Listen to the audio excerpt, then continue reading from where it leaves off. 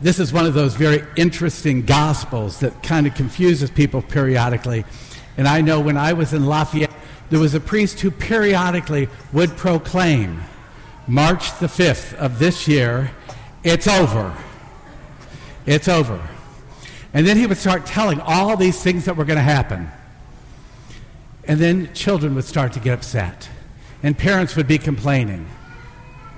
And I would go back to the scripture passage and I said, now listen, in the Gospel of Mark it says, no one knows the time. The angels don't know. The Son of God doesn't know. Why would you think that Father knows? Oh. So when people say things that are ludicrous, you say, thank you. And then you go on and you live your life. Okay? But here's the key. The key to it is we really do need to be behaving every single day as if today is the last day. But it's all about preparation. All about preparation. Now, I tell you that because when I was a child, a little child, like 5, 6 years of age, my mother had a phobia. And her phobia was this. She wanted to make sure that her children had clean undergarments on without holes. And the reason was, what would happen? Did anybody have that parent? Yeah, look at it. Yes, we all had them, didn't we? You know why? Did they ever tell you why? Yes, if you have an accident, you're in a car accident, and they take you to the hospital, we're not going to have them think that we sent you out with holy underwear on. That was the truth. I mean, that was the way we were raised, okay? And I'm sorry you're not being raised that way, because it was a wonderful way to be raised, and we're much nicer than you guys, so, you know. But in reality, it's all about being prepared day after day after day of our life. Because I can tell you right now, I stand a much better chance of being hit by a car, because I've watched how some of the drivers in our church drive around this building. A much better chance to being killed by a car in our parking lot, especially with snow on the parking lot. And so that's more likely than me being here on the last day. Okay? Millions and millions of times more likely than me being here on the last day. But here's the key. If I have a heart attack today, or I do get hit by that teenager driving around here, and I get killed, I can't change any part of my life. My life is over. I can't tell anybody I'm sorry. I can't correct any wrongs. I can't make anything better for anybody.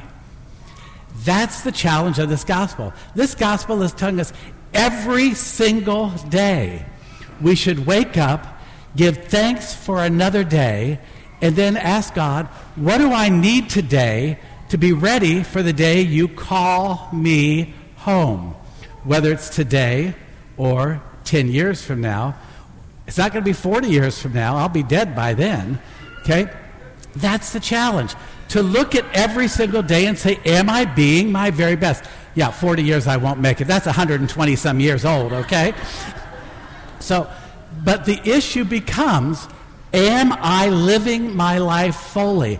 Am I taking my faith seriously? Am I living my faith out every single day?